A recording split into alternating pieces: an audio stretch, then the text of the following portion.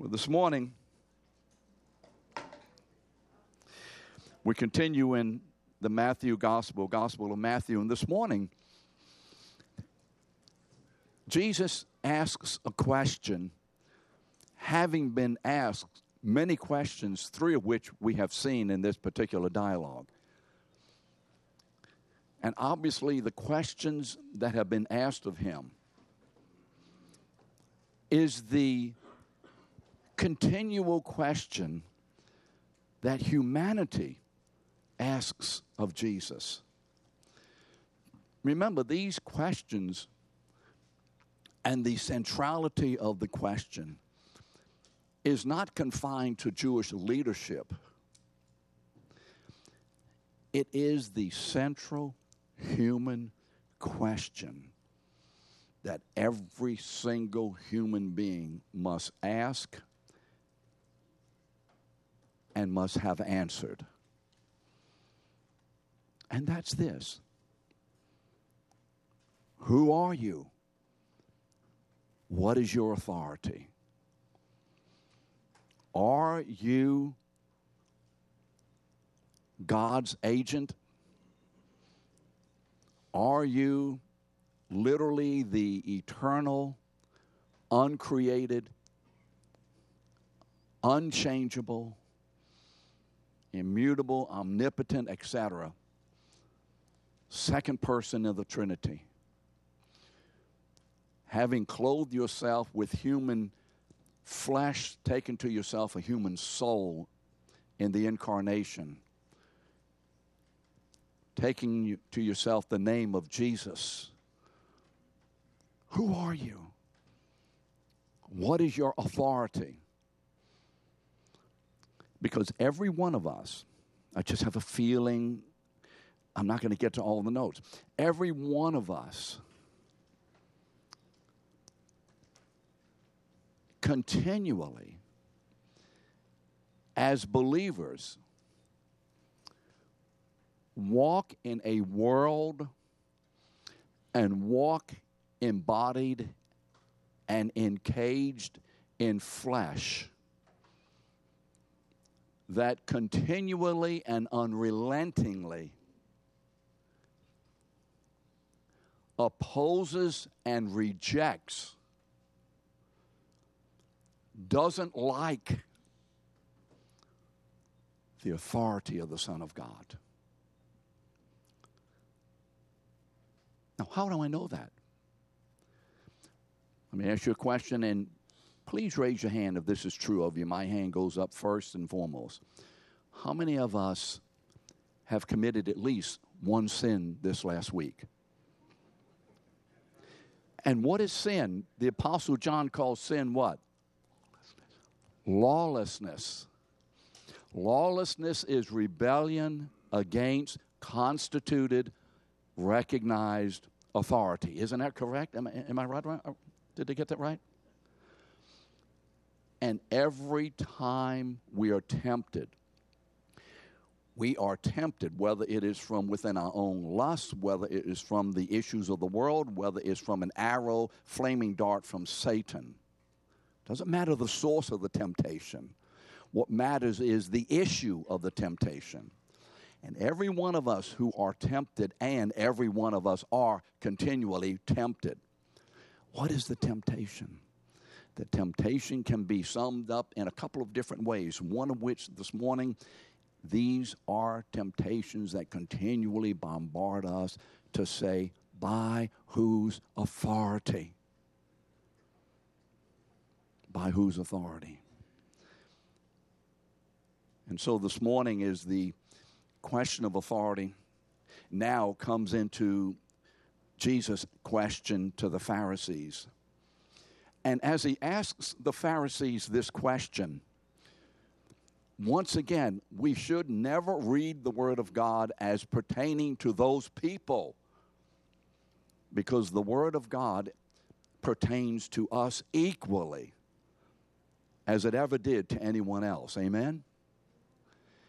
And so as he asks the Pharisees this particular question concerning his intrinsic, by his own nature, authority as the Son of God and his authority as the Son of God being given to him as the Son of Man through his obedience, he asks us the same question. So let's, as we go through this, remember that we're not talking about what Jesus talked to them about and told them about and always. It is we who are the persons to whom he is speaking this morning. And every time we read the Word of God, Father, thank you. Minister to us. Challenge our hearts, Father. Father, would you awaken in us a deeper passion, understanding of your gracious kindness, loving, merciful authority in our lives. Father, continually showing us and encouraging us and leading us and adjusting us to know through experience that obedience to you is the greatest welfare for us.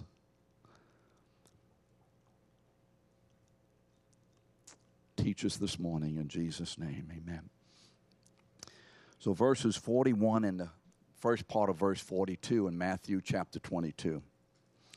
Now, while the Pharisees were gathered together, remember, they had no answers for Jesus. They had kind of stopped their answers.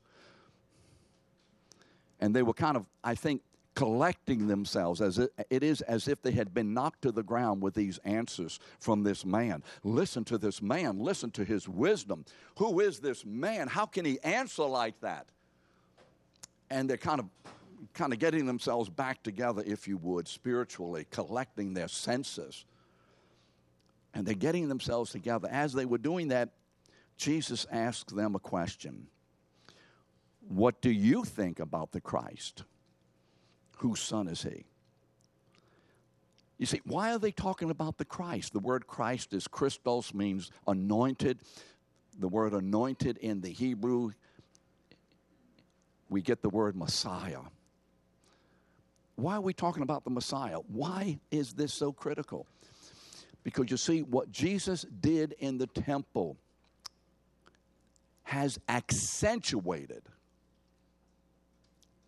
what he did in the temple, what he did in the holy place of God's presence upon the earth. Remember the theology of the Old Testament.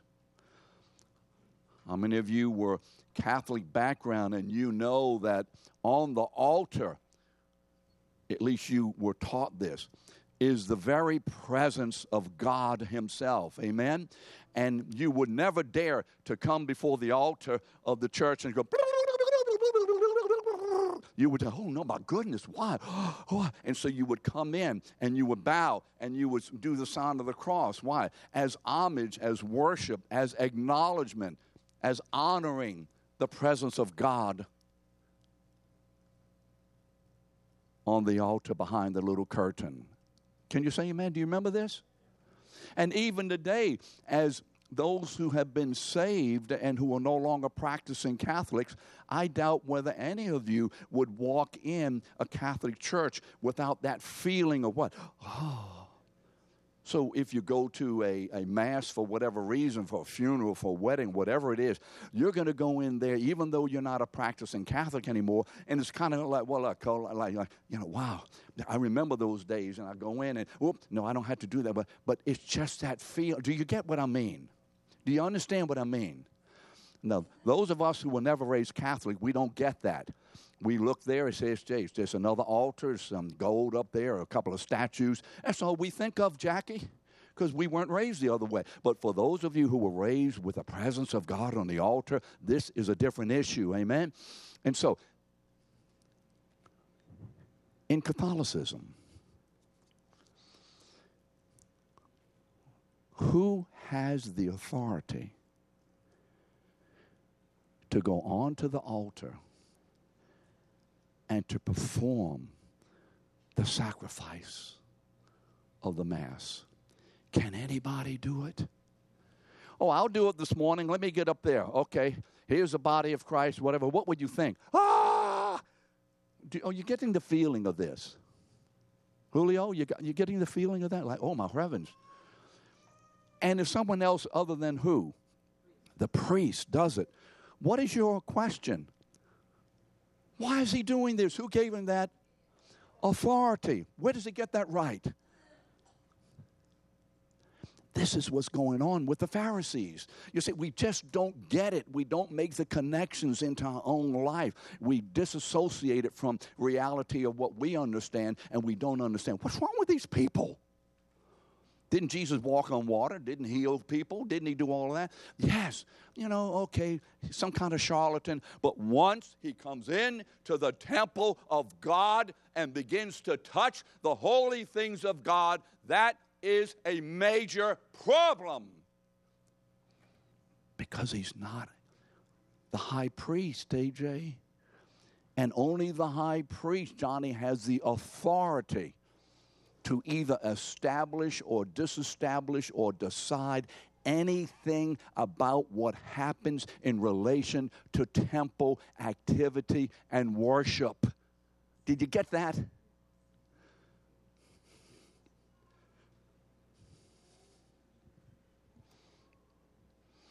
You see, they knew, just like a good Catholic would know, that only the high priest or the priest or God himself has the authority to have anything substantively to do with the activities of the worship upon the altar. Is that correct? And they knew, Jim, that when this man, this mere man, this carpenter, this man from Nazareth, what's Nazareth? This man of the tribe of Judah, they knew he don't have no authority over here because he's not of the tribe of Levi, and not only of the tribe of Levi, but of the house and lineage of Aaron. Therefore, he has no authority to do what he's done, because only that man who descends is a descendant of Aaron. Remember the Aaronic priesthood. And these men still were, although in a kind of complicated way. Either that particular high priest or God himself. It's the only one who has that authority.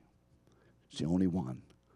That's what's going on. I know I've taken a little time with it, but I'm not so sure if we get it unless we do it this way, unless I spend the time doing it this way. And I want you to have not only the intellectual understanding and comprehension of it, but the feeling of it.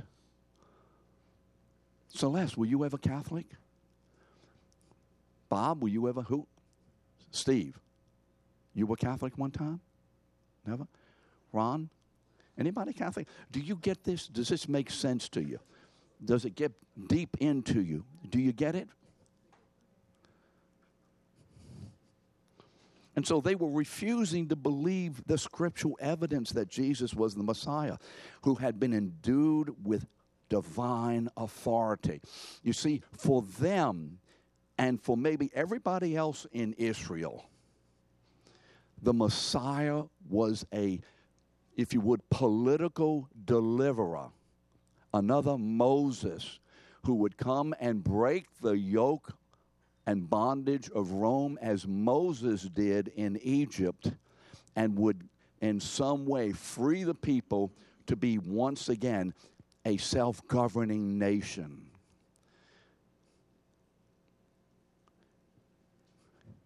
But Jesus, you see, wants to do something here. I want to make a connection for you, he says. I want to show you something. You're right about the deliverer, Messiah, expectation. But you've missed the major content or the central issue.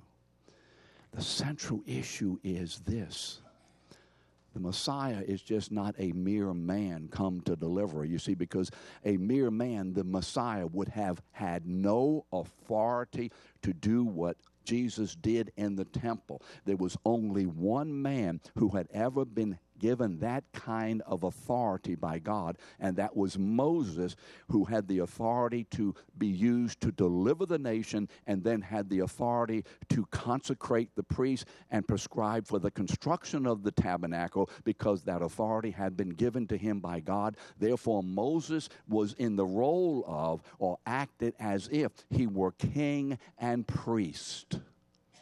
And those roles were indicative or foreshadowing or a picture of him who was to come, who would come from God, and who would be God's king, priest, Messiah, son. Do we see how this comes together? This is what's going on. This is what's swirling about. You come into this temple acting as if you are Moses. And I guess they did reject him. And you know what? If this were not scriptural, they should have thrown him out.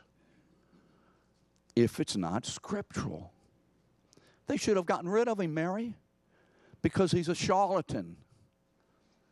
If it is not scriptural. If, Tammy, he isn't who he is. They should have locked him up. So Jesus asks a question as to the heart of his messianic role and authority. Oh, look at the clock.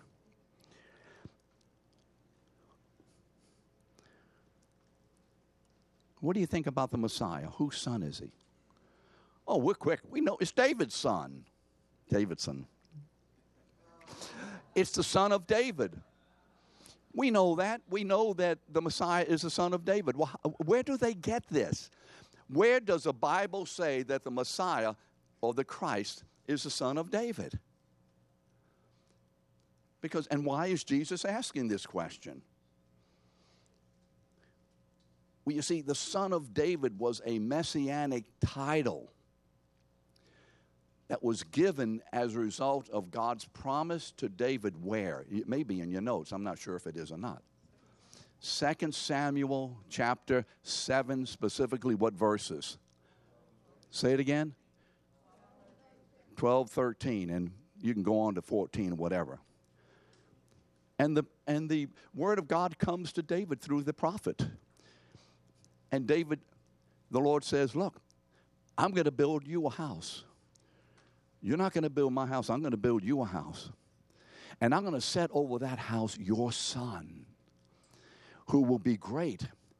And the rule of his kingdom shall never end. It will be a forever kingdom. Now, that was immediately fulfilled in the reign of Solomon. But again, the reign of Solomon was a picture of the exaltation of Jesus Christ, who sits on the throne of God over Israel, his people, and then constructs the temple or constructs the house of God. That's what that's all about. And so we know that that's the one who shall be the great man, the Messiah. But he's just going to be another guy. See, Susan, he's going to be great, Susan, but he's just going to be what? A mere man, but a great man. Just like Solomon was what? A mere man, but he was what? Andy? A great man. He was an exalted man, but he was still a man, and only a man. So Jesus is getting somewhere here. And these guys say, well, who's the Messiah? Who's Christ's son? Son of David. Isn't it interesting how, listen to me, isn't it interesting how Jesus uses the scripture to undo their lack of understanding to the scripture when they hold the scripture incorrectly? Do you notice he doesn't use worldly methods? He goes to the scripture. If you want to convince someone of something, I use examples all the time. I use other illustrations all the time. But to leave out the centrality of the Scripture leaves out the power. Where do I get that? Hebrews 4:12. Just ask Phil Widener about power. Phil Widener's one of his favorite songs is what? There is power, power, power in the blood of the Lamb. Right, Phil? And then when he used to sing it, there is power, power, power, power, power, power, power. How many? Lots of power. Lots of power. And so they rejected, however, yes, he is the son of David, but he's just another man. And they rejected any notion of this Messiah, even the son of David, as having divine authority to cleanse the temple. Even as the son of David, he has no authority because he's not a priest. He's not a priest. He doesn't meet any of the natural qualifications. Did you hear that? He didn't meet any of the natural qualifications. And what was it specifically? The main qualifications from the tribe of, and to be the high priest, he had to be from the house of Aaron. Only the consecrated high priest had the divine authority to do what Jesus did. And you can look in Deuteronomy 8 and Leviticus 16 for that authority. See, but in cleansing the temple, Jesus was professing to be the divine authority as God's duly consecrated and appointed high priest. He was saying, I am not only the Messiah, but I am the Messiah priest. Where in the world did he ever get that from? Where's that from? That can't be biblical. He's a Messiah priest. Prove it. Prove it how? Not through what you do and say. Prove it through the Scriptures. Amen. The proof is in the Word, not what a man says or even what he does. Where's the proof? Is in the Scriptures. And what a man says and does may validate whether or not it is from the Scriptures. Does that make sense to you? Too many times as believers, well, that must be God because. Or he must be from God because he did Scriptures first. And so, where does it get this? Where does it come from? And as a result, they were opposing Jesus' messianic and priestly claims. I'm not going to go into this, but there's an adversary here. And the battle that is happening here is the battle against the glory of God that began when? When did the battle against the glory of God begin? Word of God, people. When? Genesis chapter 3, verse 2. You get a description of the adversary in verse 1, and then you get the attack of the adversary in verse 2. Hath God said, does he have the authority? Who is he that he should tell you? Don't you have some freedom on you? Can't you decide for yourself? Don't you have free will? Isn't it okay for you to make a decision and then ask God to back it up? That's where the battle begins. You see, this is the cosmic battle that began in Genesis chapter 3. This is the cosmic battle that occurred in Exodus. This is the cosmic battle that occurs in Joshua crossing the Jordan and going into battle. This is the battle, the cosmic battle. This is the cosmic battle on Mount Carmel with Elijah. Remember in 1 Kings 17. Do you remember that? This is the cosmic battle of Matthew chapter 4. When Luke chapter 2, where the birth of Jesus is opposed by Herod. This is the cosmic battle which occurs in Matthew 4 or Luke 4 with Jesus being confronted by the enemy in the wilderness. This is the cosmic battle that has begun in Genesis chapter 3 and continues regularly, unrelentingly through the malevolence of an enemy who will not ever give in or stop or do anything until he's chained and thrown into the lake of fire in Revelation chapter 19. That's when the cosmic battle is over in that sense, in our understanding. But the cosmic battle, all of it culminates where?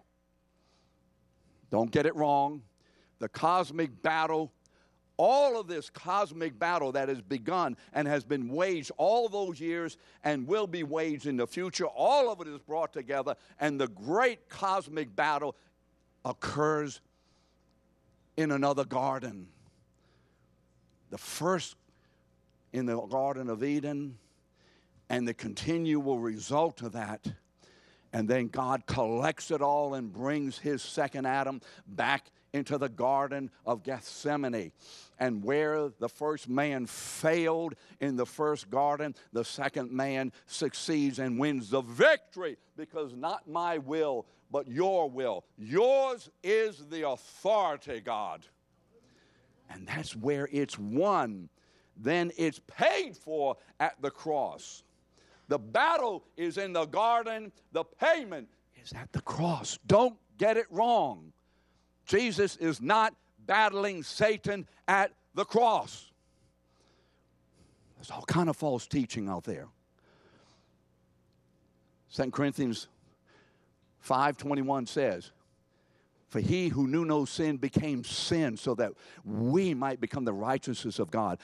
And those false teachers take that and say that for Jesus to become sin means that he became literally infected with and consumed with and a sinner in himself. That's not the picture.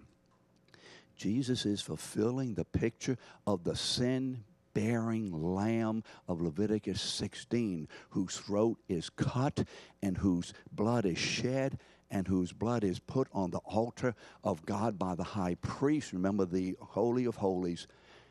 And then, because of that, reparation, payment has been made.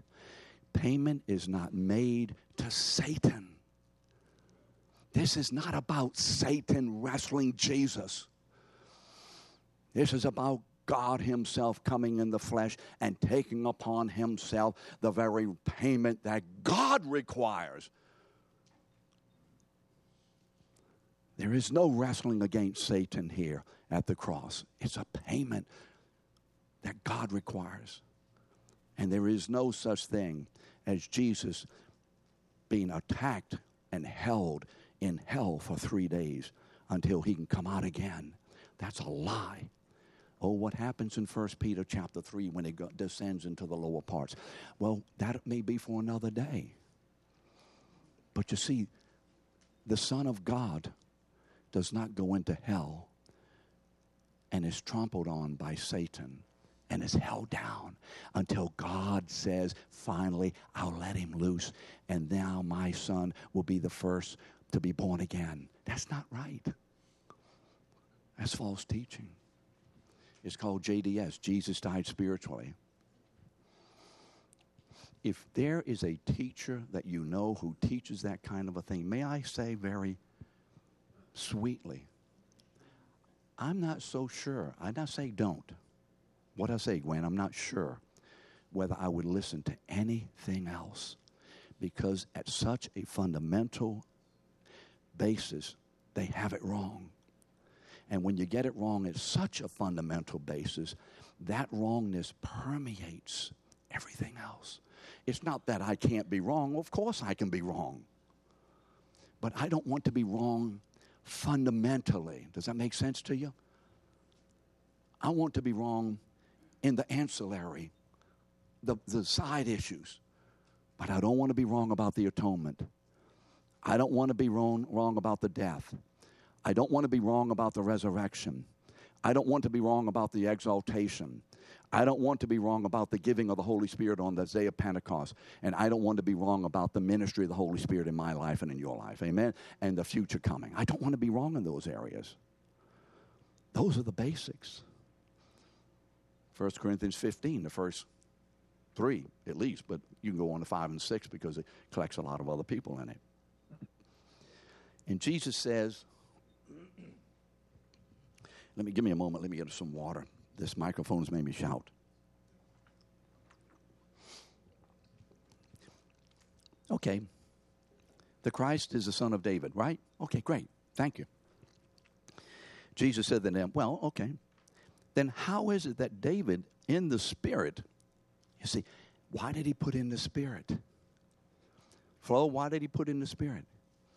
Because Jesus is accentuating that what David says is the result of the work of the Holy Spirit.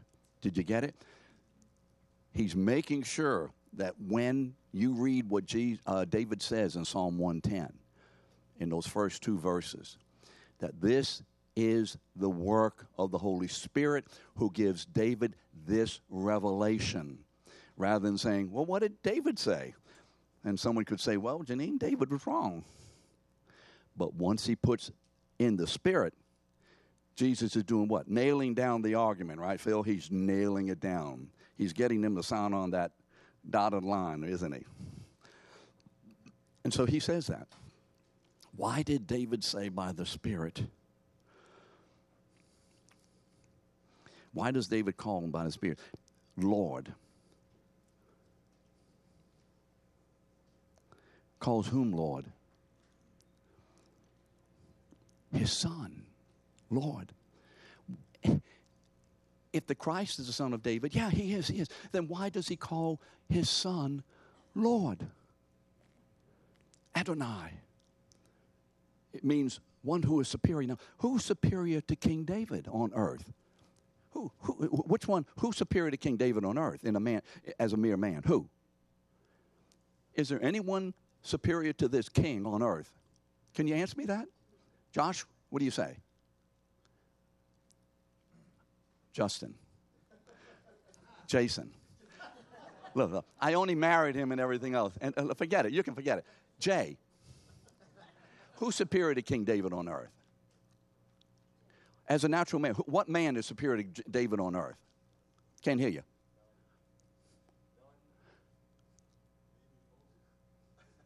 On earth, at that moment. Moses dead, he can't be David's son. You got to go back and reread Exodus. It comes before. So what is he asking? Then if your son correctly, because of the prophecy in 2 Samuel 7, 12, 13, and 14 and there, if your son is the Messiah, which you're correct, then how in the world does David call him Lord? What do you mean? You ever can't answer a question, you say, what do you mean? Do you see what happens? Do you see what Jesus is doing? We want to see what Jesus is doing here this morning. Actually, he's not doing it this morning. Well, maybe he is, but he's doing as we read this morning.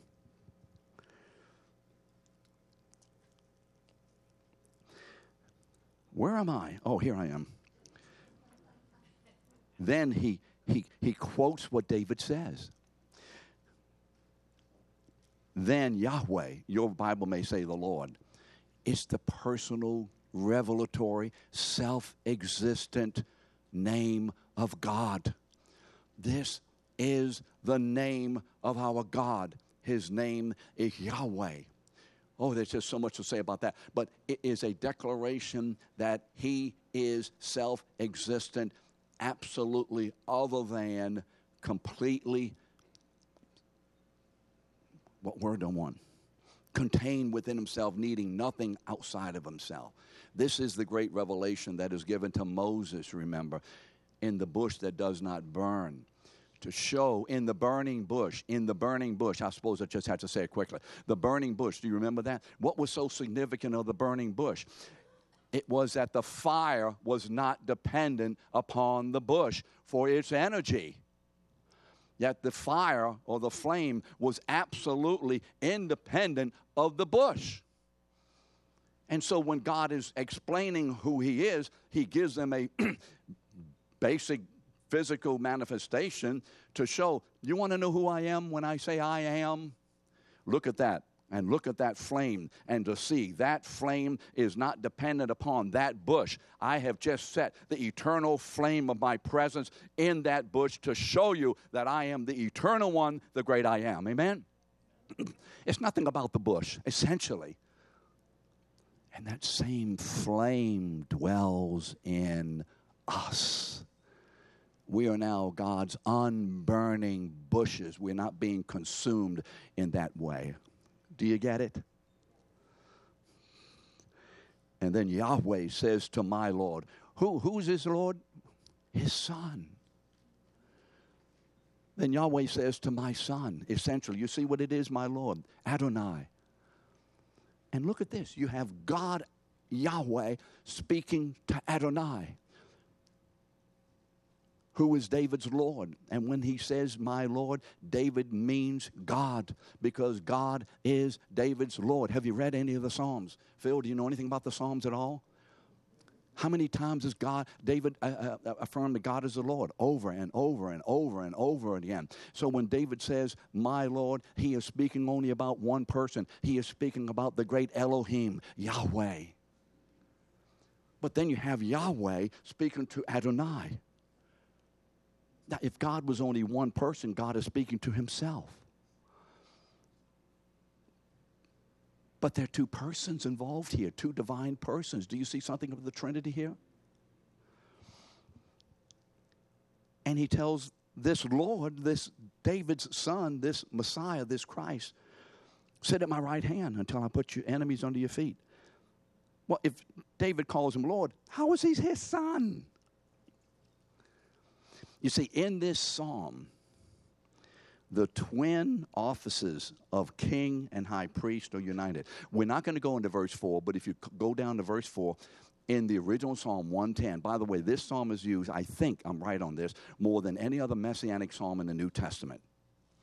This is the most important and basic messianic psalm of the Old Testament being used in the New to validate and to substantiate and to scripturalize the person and work of Christ. So the first three verses, what? He's the eternal Son. He's the divine Son as Messiah. But then he's also, what does it say in verse 4? To this Adonai, to this Son of David, the Lord says, Yahweh says, I will make you a what? Does somebody see verse 4 in 110 of Psalm? Somebody turn there.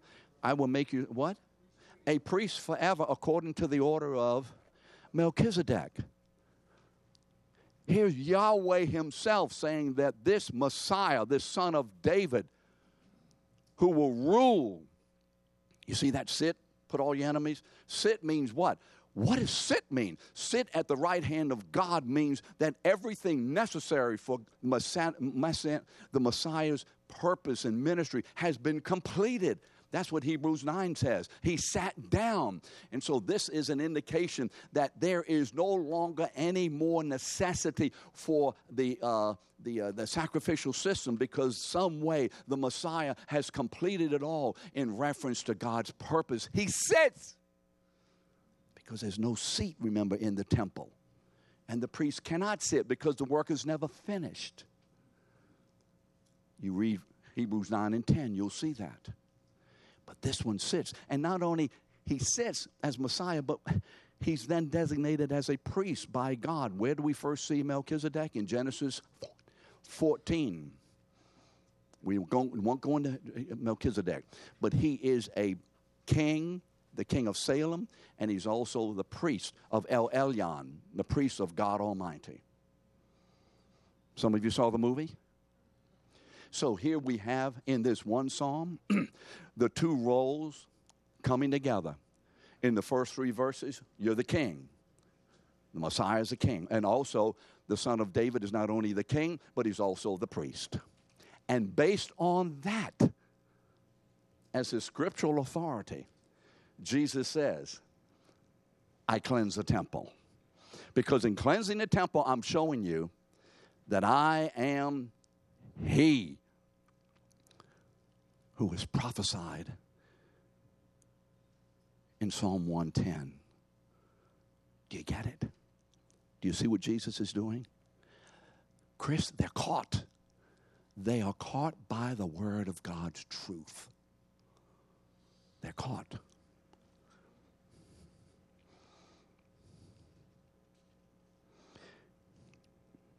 Look at the last verse. 46. And no one was able to answer him a word, nor from that day did anyone dare to ask him any more questions. This shut their scriptural mouths. And it didn't shut their opposition, but it did shut them from publicly coming to him and questioning him and confronting him. And in the next 3 chapters, 23, 4, and 5, we will see what is called basically the fifth or the final Sermon on the Mount. Sometimes people say it's not 23, it's only 4 and 5, but whatever. And this long discourse from the beginning of 23 to the end of 23, 4, 5, Jesus will begin to give the great discourse that so many discuss and argue about, especially the signs of his return. So that's what we have heading up. If you haven't signed the sign-in sheet, please do so. I don't want to send you a letter because I can't remember and then whatever. So please do that. It really does help me. And also name tags. So thank you for being here. See you next week.